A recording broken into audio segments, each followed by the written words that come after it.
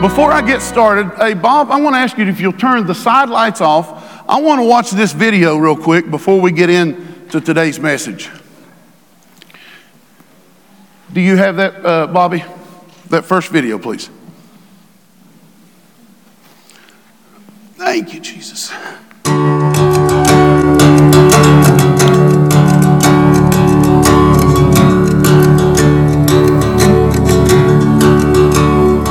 Tell me, why did Christ have to die on a cross?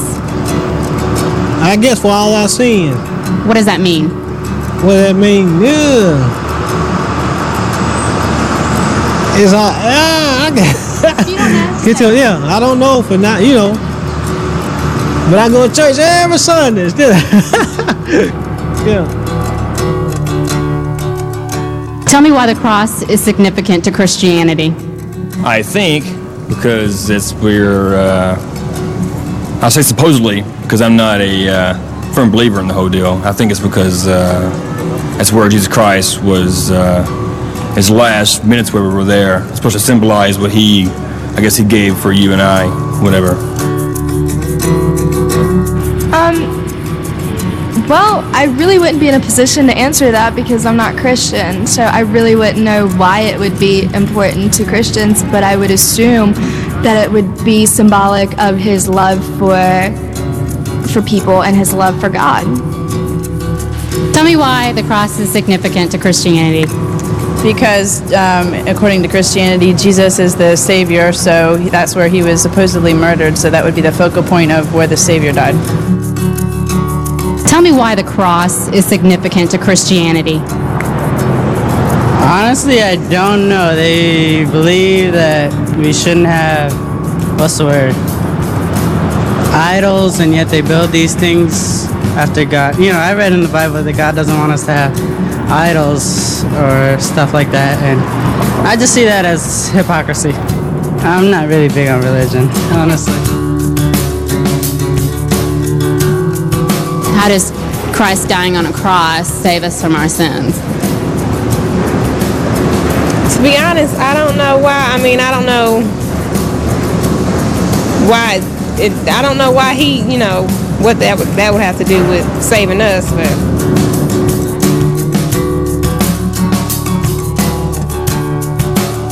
I think if you believe in it, then as a person, it'll strengthen you to want to do what the Bible says and try and make you live your life in accordance with those standards. And if you live with those standards, then you'll probably be a better off person. Why did he die on the cross? To save the souls of people. He killing their hair.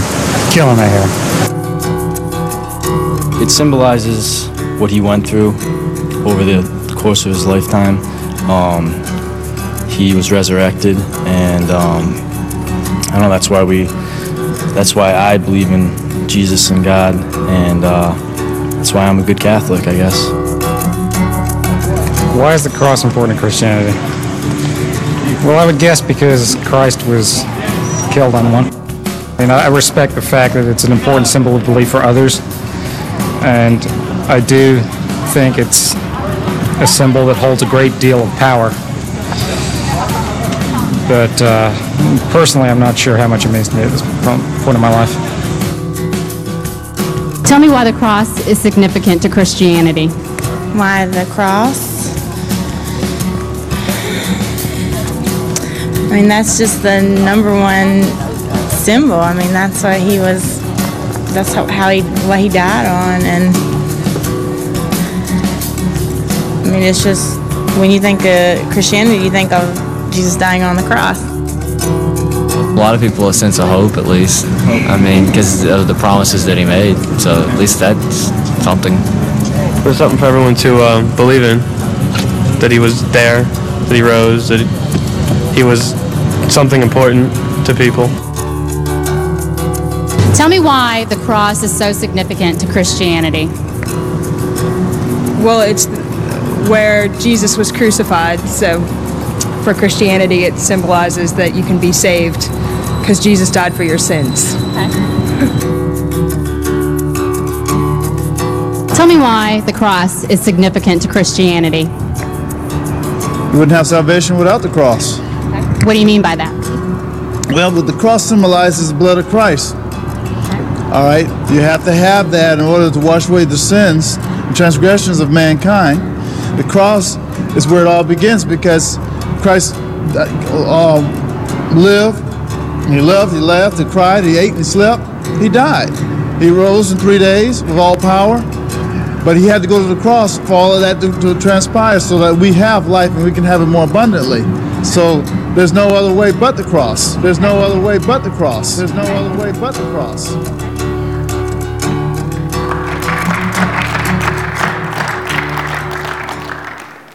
So I want to start a series today, just for the next couple weeks, called The Power of the Cross.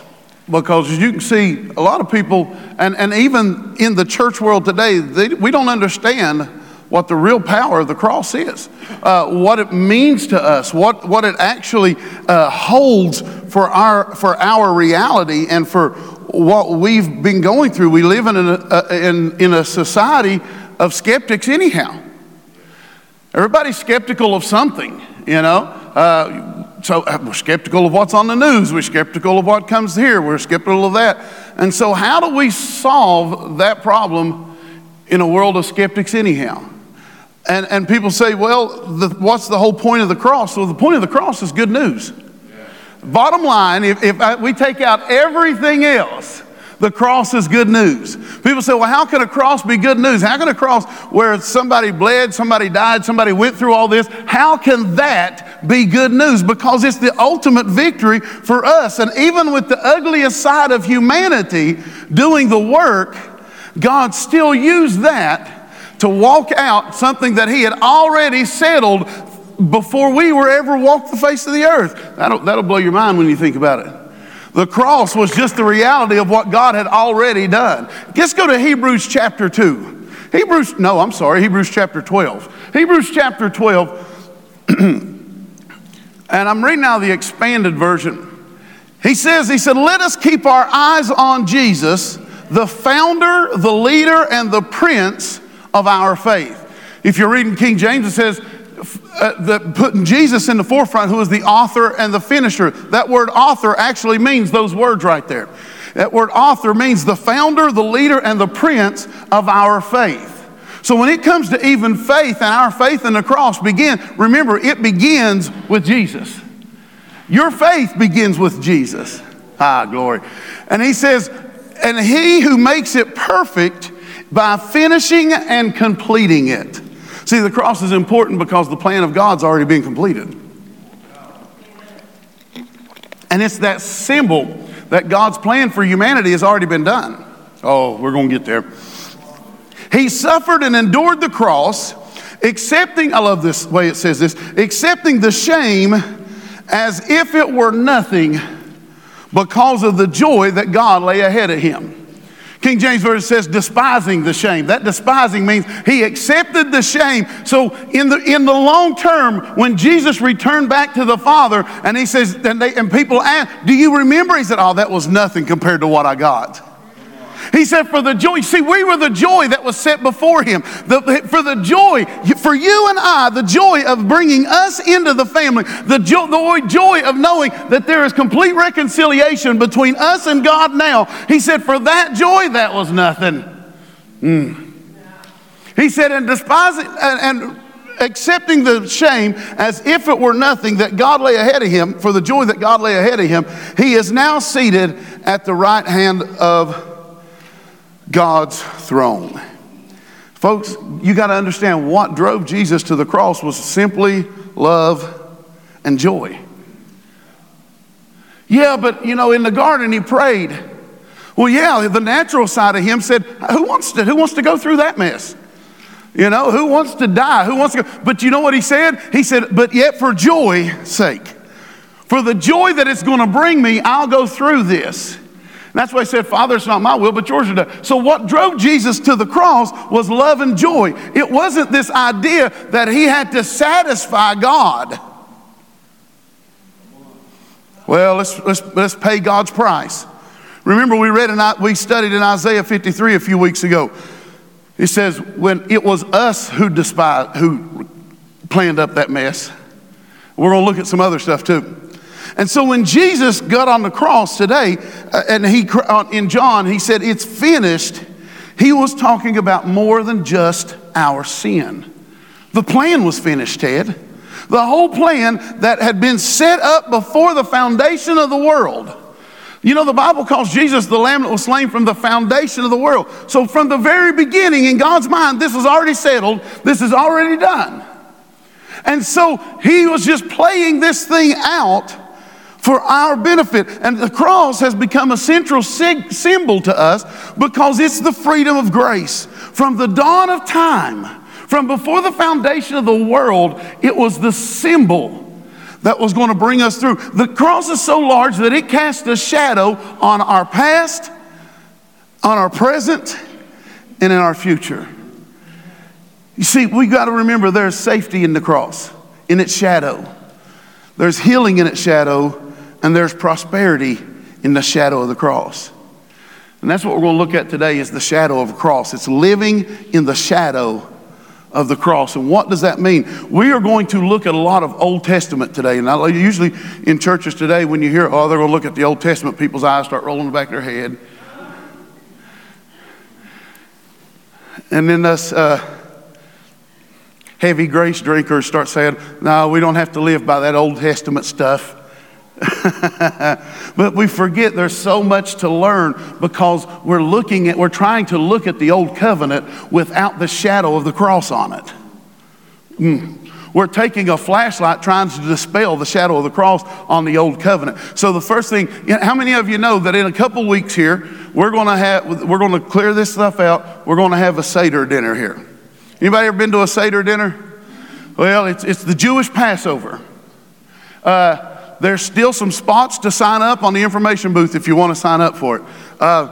But it's the Jewish Passover. And I began to think about it. I wonder if we would look at the Jewish Passover. At Passover, if you're coming, how many's already signed up to come? Praise God. I know we've got some guests from out of town that's coming. Sign up.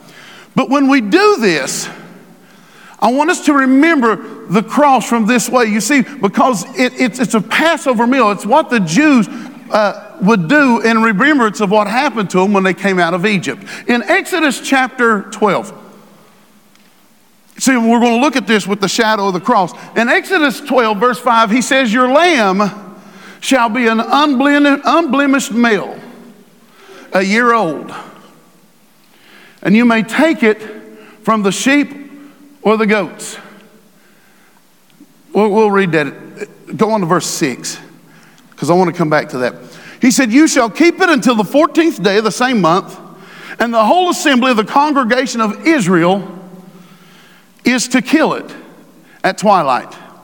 Moreover, they shall take some of the blood and put it on the doorposts and on the lintel of the houses which they ate. And the reason why they did this was because the death angel was coming through Egypt. And this was the instructions that if the blood was applied, that the death angel would pass over the house. But you see, all this does, it foreshadows Jesus. This is not to say, look how awful this is, and look how bad God was, or this death angel was, but this was a foreshadowing of what the Lamb that was to come would do for them. And it is so important. Go back to verse 5, if you will. Who's back there, Bobby? Go back to verse 5. And your lamb shall be an unblemished male of a year old, and you may take it from either the sheep or the goats. Do you know why it's so important that they threw that in? Because what that does is covers all of humanity. See, in the Jewish custom, they had themselves and everybody else was dogs.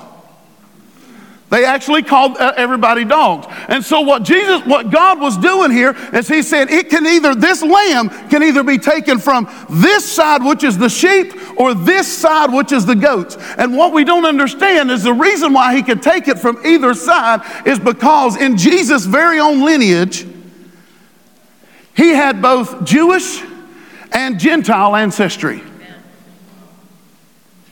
See, this grace message, this lamb, this blood was going to cover. It didn't matter which side it came from. So what God did in Jesus' line, he made sure that both the Jewish people and the Gentile, he covered all humanity. He covered all of humanity. In Matthew chapter 1, we find that Jesus in his lineage had a woman named Tamara. She was a Canaanite woman. She wasn't Jewish. We see a woman named Rahab. You ever heard of her? She was the harlot that had a house on the... See, God wanted to make sure, take it from the sheep, take it from the goats, because it didn't matter, because all of humanity was going to be accepted in this. We had Ruth. Because Ruth has her own book in the Bible, we think she's Jewish. No. She wasn't but she was in Jesus' lineage. You know why? All these people had to come in Jesus' lineage. That's why this lamb could come from either sheep or goat. It's going to come from either one, because all of humanity is going to be included. And then we have Bathsheba. Everybody remembers Bathsheba. She was in Jesus' direct lineage. She was married to a Hittite who wasn't Jewish. See, that's why it's so important when God says, and you can take your lamb from either the sheep or the goats, because what I'm going to do is when the blood is shed and when blood is applied, and when the blood has been applied, it's going to be applied for all of humanity. And it doesn't care whether they're sheep, doesn't care whether they're goats. And he said that the whole of Congress, see, all of this is playing out. How many of you know that Jesus was crucified during Passover week? See, this is a foreshadow. See, the old covenant just foreshadows the work of Christ. Oh. Amen. Good word. This was a foreshadow, but now from the cross has now overshadowed this. So none of this has to be done anymore. So what he did, he said, and all of congregation, see, it was important that all of Israel took place in the sacrifice, because Israel stood in front of Herod, of Pilate, and cried a very particular prayer. His blood be on us and our children. What they thought they were calling for bloodlust, they were actually declaring a blessing on themselves. His blood be on us, and not just us, but generations to come. You see, when we live in the shadow of the cross and we begin to partake of Passover, and please sign up this week. If we are partaking in Passover, we got to understand that cry is still there. All the congregation of Israel came and said, his blood be on us and our children. We are declaring a generational blessing that covers us. Oh. It's a generational blessing, not a generational curse.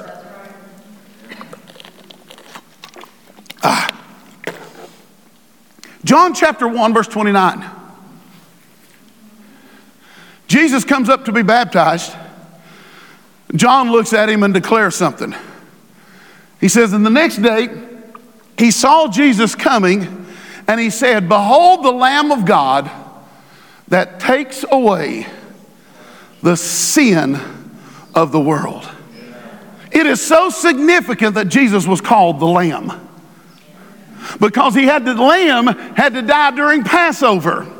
And someone had to make a declaration that Jesus is the Lamb that takes away the sin of the world. He's taking it away. He's removing it from us. And so what we have to understand is when we walk through this world, we walk through this world with a Lamb that has already taken away the sin of the world, and we can walk through life free.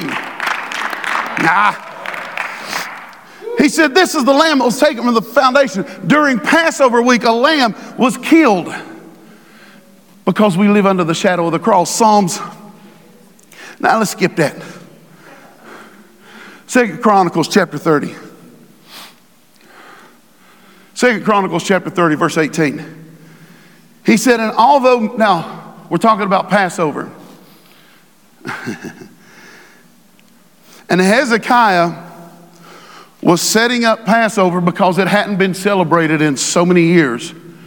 And all of Israel was hurting because they hadn't celebrated Passover. I want to show you something interesting here.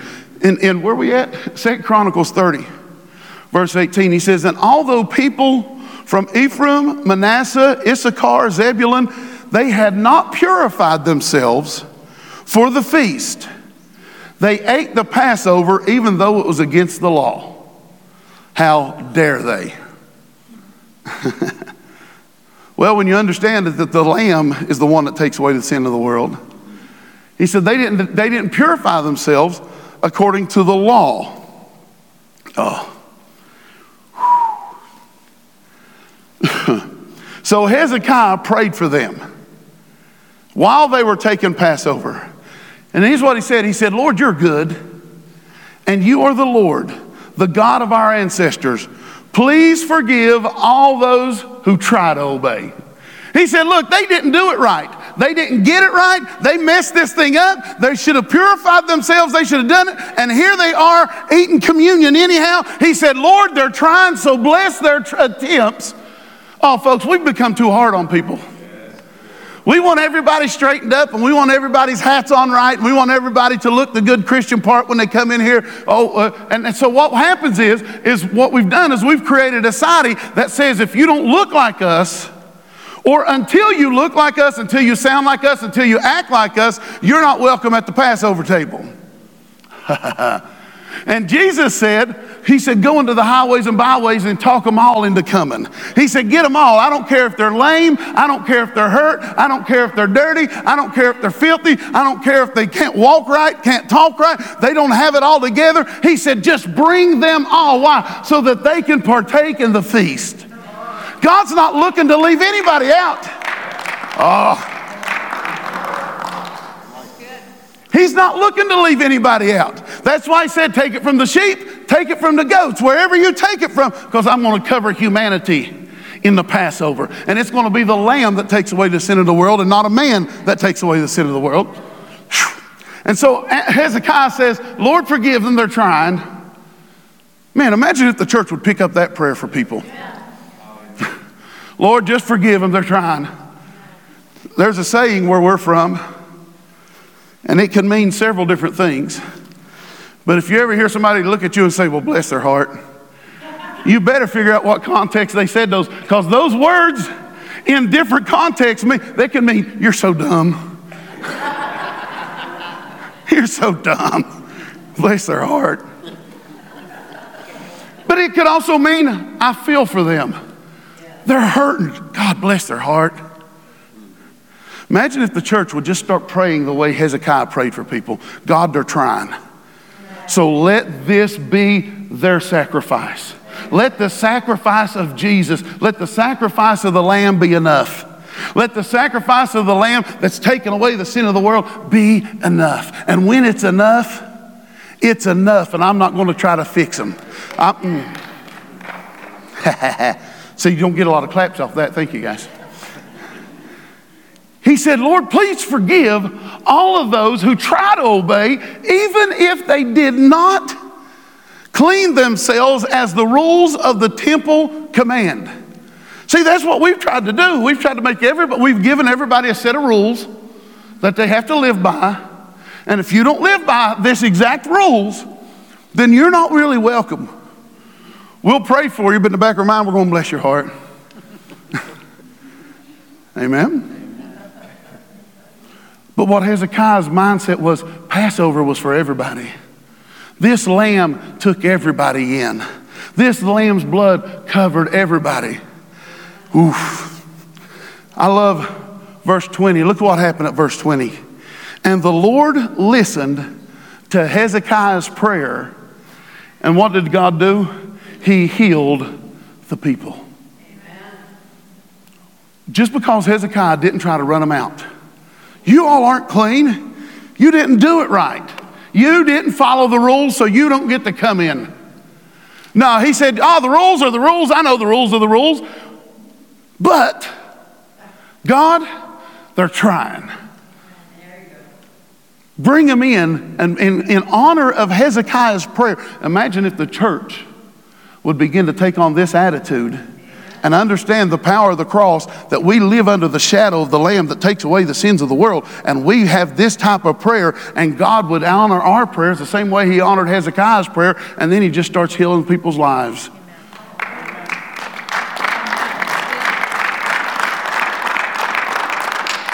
Imagine when addiction's broken just because we loved them. Imagine families being restored Just because, Lord, they're not doing it right. But man, honor them. They're trying here. Imagine what we can change if we honestly live under the shadow of this cross. A cross that's big enough to overlook. Oh, overlook faults, overlook failures, overlook these things and say, God bless them anyhow. Ooh, mercy. See, this kind of message will hurt your religion a little bit, because religion has told us to do certain things and to treat people a certain way that the Bible, it's not in the Bible. So we're going on with that. And people think, well, the Old Testament shows that. No, the Old Testament, you're looking at the Old Testament without the shadow of the cross on it. The Old Covenant really just shows what Jesus has already completed, trying to go on. The Israelites had just finished up one of the biggest battles they ever had. They asked God, God, please let us end this battle. God says, destroy everything, make it clean, wipe it all out totally. And so God honored their prayer. They completely wiped out the enemy. They're on their way home, and then they started to complain. Now, I know you would never do that. God gives you the greatest victory you could ever hope for, and then before you ever get back to the house, you go, hey, God. And you know what they complained about? They just won a big victory, and they said, we ain't got no food, we don't have no bread, we don't have water, and the food we do have, so that means they did have food.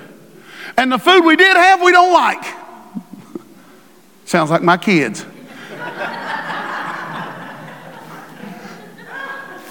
There's nothing to eat.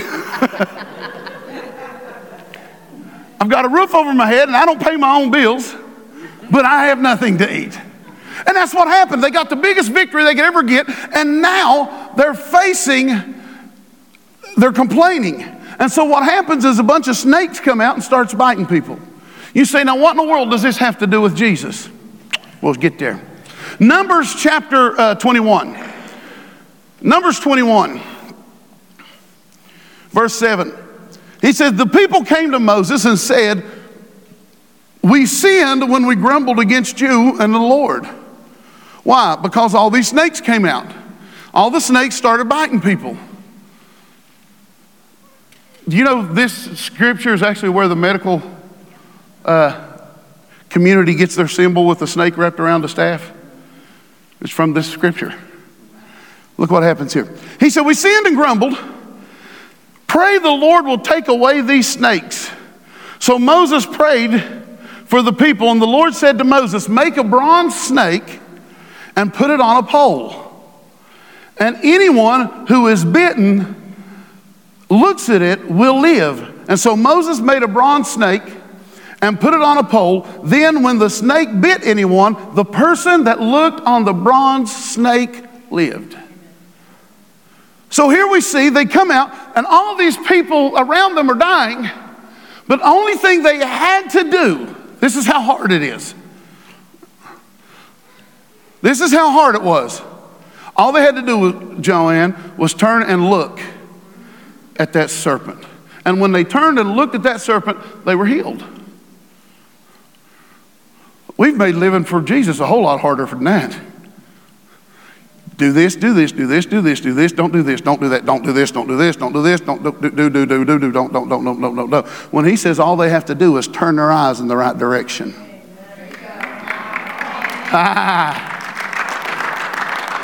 It's so easy. Yeah, but you got to. Who says you got to? He says those, oh goodness. Healing came when they just put their eyes in the right direction. Their salvation came when all they do was turn their eyes from the thing that was hurting them to the thing that healed them.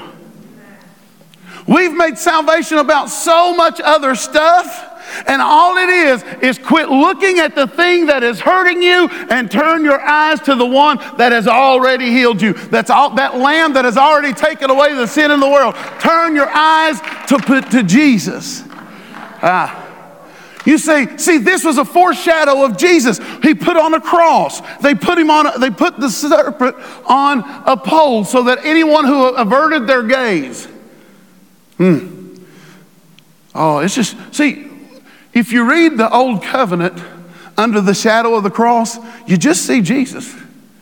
You don't see nothing else. It's just about him. John chapter 3. Everybody thinks I'm going to 16. I'm not. I'm going to 14. It'd have been too easy on you if I said John 3:16. Sandy would have got off easy. Shouldn't have looked at me. John chapter 3 verse 14. This is Jesus talking. As Moses lifted up the serpent in the wilderness, even so the Son of Man be lifted up. Well, what happened when the serpent was lifted in the wilderness? Anyone who quit looking at the thing that was hurting them and looked at the thing that saved them was automatically delivered, was automatically healed. And Jesus says, I'm going up on a tree, up on a pole, just like that serpent, so that anyone who decides to just quit looking at the thing that's hurting you and put your eyes over on me. No rules, no regulations. No do's, no don'ts. Oh, come on. No haircut limitations.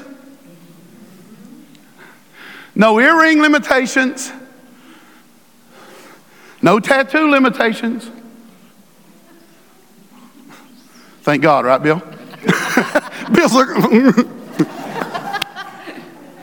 There's no limitations. All you have to do, Jesus saying, just like Moses, all they have to do is quit looking at the thing that's hurting them, because salvation has already happened over here. And it's that easy. And when we decide that we're going to start evangelizing the right way, we're just going to tell them that, behold the Lamb of God that took away the sins of the world. You're free, but you got to stop looking at the thing that's hurting you and just, here's how hard it is. It's just a turning of the head. Oh, glory. He said, as Moses has lifted up the serpent in the wilderness, even so the Son of Man must be lifted up, so that whoever believes in him will have eternal life. Now I want to look at a big no-no in the church world today, and it's the law. Nobody likes the law. We're driving down the road, somebody says it's the law. We get nervous. We get shaky. Folks, you do realize that the Old Covenant actually has two laws in it. It has God's law and it has Moses' law. Those two things are totally separate. They're totally different.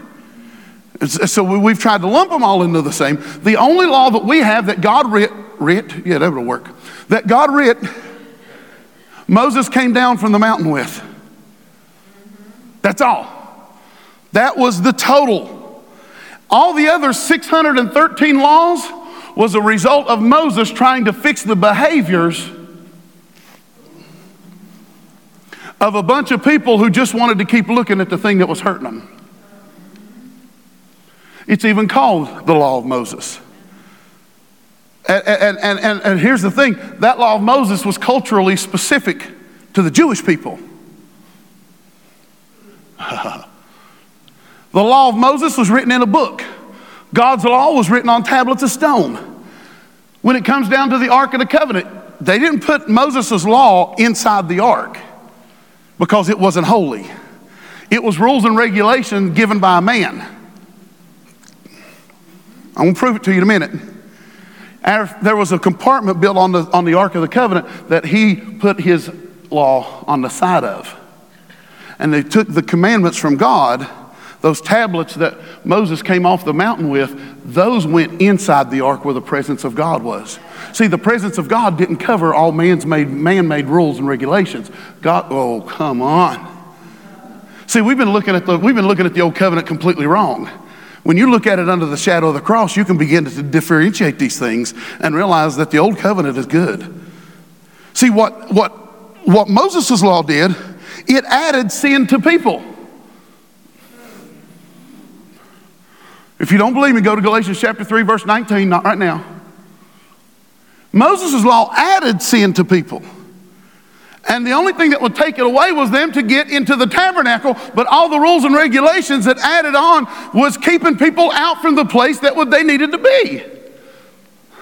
But God's law, it just pointed out sin, but it pointed to the right direction.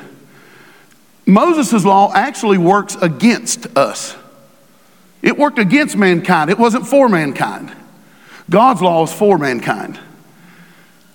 Moses' law was based off of carnal and flesh.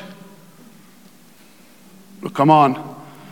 Moses was trying to lead millions of people who were stubborn and rebellious. So he just kept writing them laws. And if they would have just lived by what God gave in the beginning, that satisfies all of what God said, handles. Moses' law made nothing perfect. God's law is completely perfect. 613 things that is so strong that they told the Jewish people. See, here's where people start getting nervous. So, well, you're preaching totally throw all those laws out. Didn't say any of that. I'm going to show you why I don't have to worry about throwing the law out. Go to Deuteronomy chapter 28. Verse 15. I'm almost done. See there, wheels have dropped. We're coming in. Deuteronomy chapter 28. But if you won't listen to the voice of the eternal your God, listen, if you don't carefully obey the commands and regulations I'm giving you today. Deuteronomy 28:1 says, and this is the rules that Moses gave. That's very important there. He said, I'm giving you today. This was man declaring himself. Oh, come on. Then you'll experience all of the following curses. In fact, they'll come after you. That doesn't sound like good news at all. You'll be cursed in the city and cursed in the fields. Your baskets will be cursed. Your harvest will be small. Your kneading bowl will be cursed. And you'll always be short on food. This doesn't sound like good news. Why? Because when we're trying to live out a command of rules and regulations that always keep us out of God's presence, this is when you experience shortage. Not in God's presence. Oh, glory. He said, your children and your crops will be cursed. Your herds will dwindle. Your flocks will shrink, and you'll be cursed. Then you'll return home and cursed when you go out from your home. In other words, anything that we did trying to live under a man's made regulations, anything we did was always cursed. Thank God we don't have to live under that. Because we live under the shadow of the cross. Why is this important? Galatians chapter 3. Getting closer. Galatians chapter 3, verse 10. But if you rely on works of keeping the law for salvation, then you will live under the law's curse. So what's it tell you? This has never been, ever been about how you decide that you're going to try to live by setting a set of rules and regulations. Does that mean we just do anything we want to do? Didn't say that either. Because if you listen to God's law, you'll know not to do anything you want to do. Right? He says, but if you're going to rely on the works to keep the law of salvation, you're going to live under the law's curse. For it is clearly written, utterly cursed is everyone who fails to practice every detail and requirement that is written in the law. So what Moses did, he gave them 613 rules to live by. And if you were guilty of one, he called you guilty of others, of all of it. So if you broke one 613 rule, and whatever curse came with that one you broke, you not only get that curse, but you get 613 curses with it. That's what man's laws do. Man's laws will constantly try to contractually bind you into obeying them without the freedom of obeying freedom. Oh. For the word says, for freedom he set us free. So all we have to do is really obey freedom. Okay. Is this all right? All right. It's obvious no one achieves righteousness of God by attempting to keep the law. So all those 613, that's why the Passover came. This is why the snake was written. For it is written, the one who is in right relationship with God will live by faith. Verse 12. But keeping the law does not require faith, but it is self-effort. 613 times was all about how Jeff behaved. And Jeff could ensure himself good with God forever as long as Jeff could behave right. But if Jeff doesn't behave right, then Jeff is doomed because all these other curses. Well, guess what Jesus did?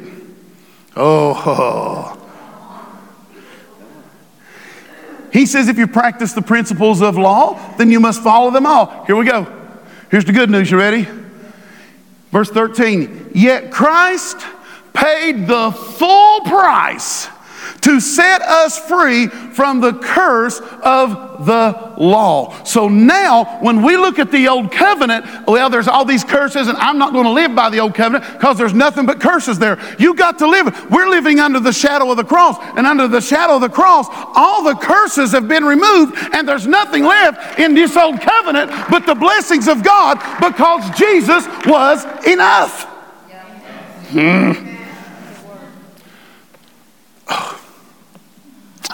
He absorbed the curse completely and became a curse in our place. For it is written, everyone who is hung upon the tree is cursed. So what Jesus do? Jeff, you can't do it. All of Moses' law, you can't do it. Because Moses laid all this stuff on you, now you can't do it. So here's what I'm going to do. I am going to become man. I am going to become the man. And when I become the man, I am going to the tree as the lamb that was slain from the foundation of the world. I'm going to the tree as the lamb that takes away the sin of the world. I'm going as a tree because when anyone that's hung up on the tree is cursed, and I absorb all the curse for you, and that leaves only the blessing. He said he absorbed the curse completely in our place. For it is written, everyone's hung up on the cross or hung on the tree is cursed. Verse 14. I'm telling you, you'll start reading the Old Testament again when you understand it this way. That the curse is gone. Man, that makes me happy. And Jesus Christ dissolved the curse from our lives. So that in Him, not in myself, not in Jeff, not in anything you could ever do right, because you can't do it right, man. But in Him. So you don't have to do it right because He did it right. And He did it without sin. So He was an unblemished lamb that went as a sacrifice, who had both Jewish blood and Gentile blood in His body. He covered, that blood covered the thing for the whole world, so that when He went to the tree, anyone who would decide to turn from the thing that's hurting them and turn to the thing that's... And now we live our life in a place of freedom because the curse is gone. Amen. Oh, glory. He said, and Jesus dissolved the curse from our lives so that in Him all the blessings of Abraham can be poured out upon the Gentiles. You say, well, why is that important? Because Abraham's blessings was before the law ever was written. What Jesus did, He said, I'm going to take you back way past the law. And now in the shadow of the cross, you don't live under a law. I've taken you way back. Before, Abraham was 400 years before the law was ever written. He said, I'm taking you way back. And now the only thing that you walk through since the curse is gone is you walk in blessing. You walk in the blessing of God. You walk in the favor of God. You walk in the glory of God because you are, Christ in you is the hope of glory. Amen. And now through faith, we receive the promise of the Holy Spirit who lives in us. Let's go, Matthew. Can you give me a few more minutes? I'm almost there. I was farther back than I thought it was. Matthew chapter 5. Look what Jesus says. Do not think that I came to do away with or undo the law of Moses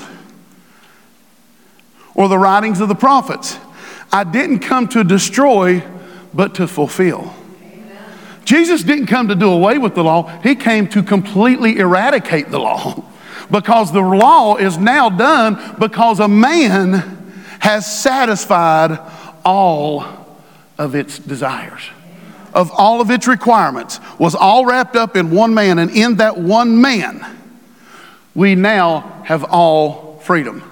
Verse 18, for I assure you that most solemnly I say to you, until heaven and earth passes away, not the smallest letter or stroke of the pen will pass from the law until all of these, which, what does all the law do? Foreshadows, are accomplished.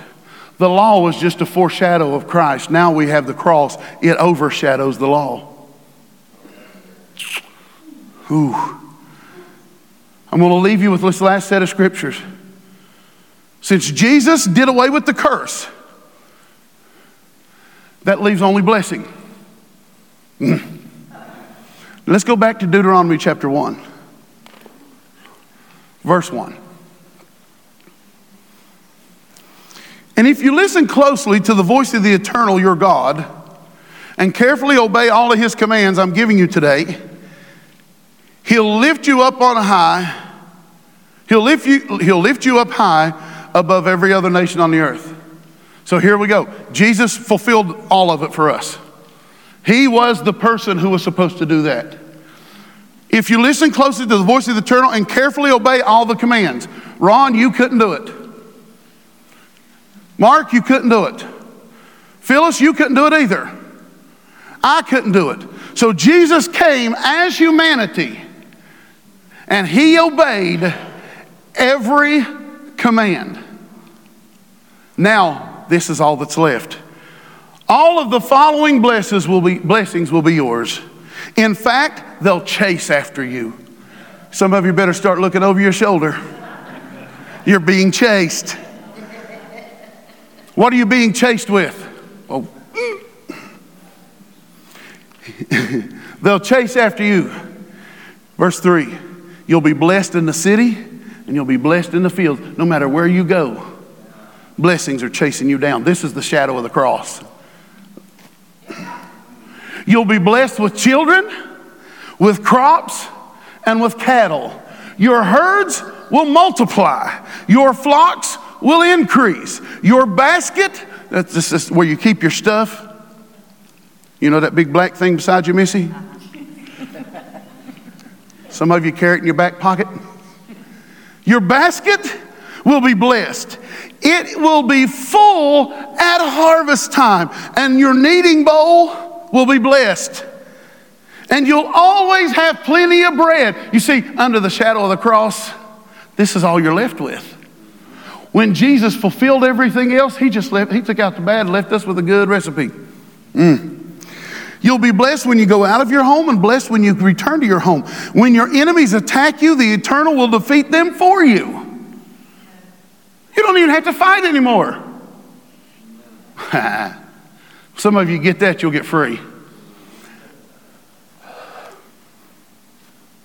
They'll come against you from one direction, but scatter and flee chaotically from you in 7 different directions. You'll be blessed in your barns, blessed with full of grain. He'll bless everything you do. You'll be blessed throughout the land he is giving you. The Eternal will make you a nation that belongs to him in a special way, and he promised, as he promised he would.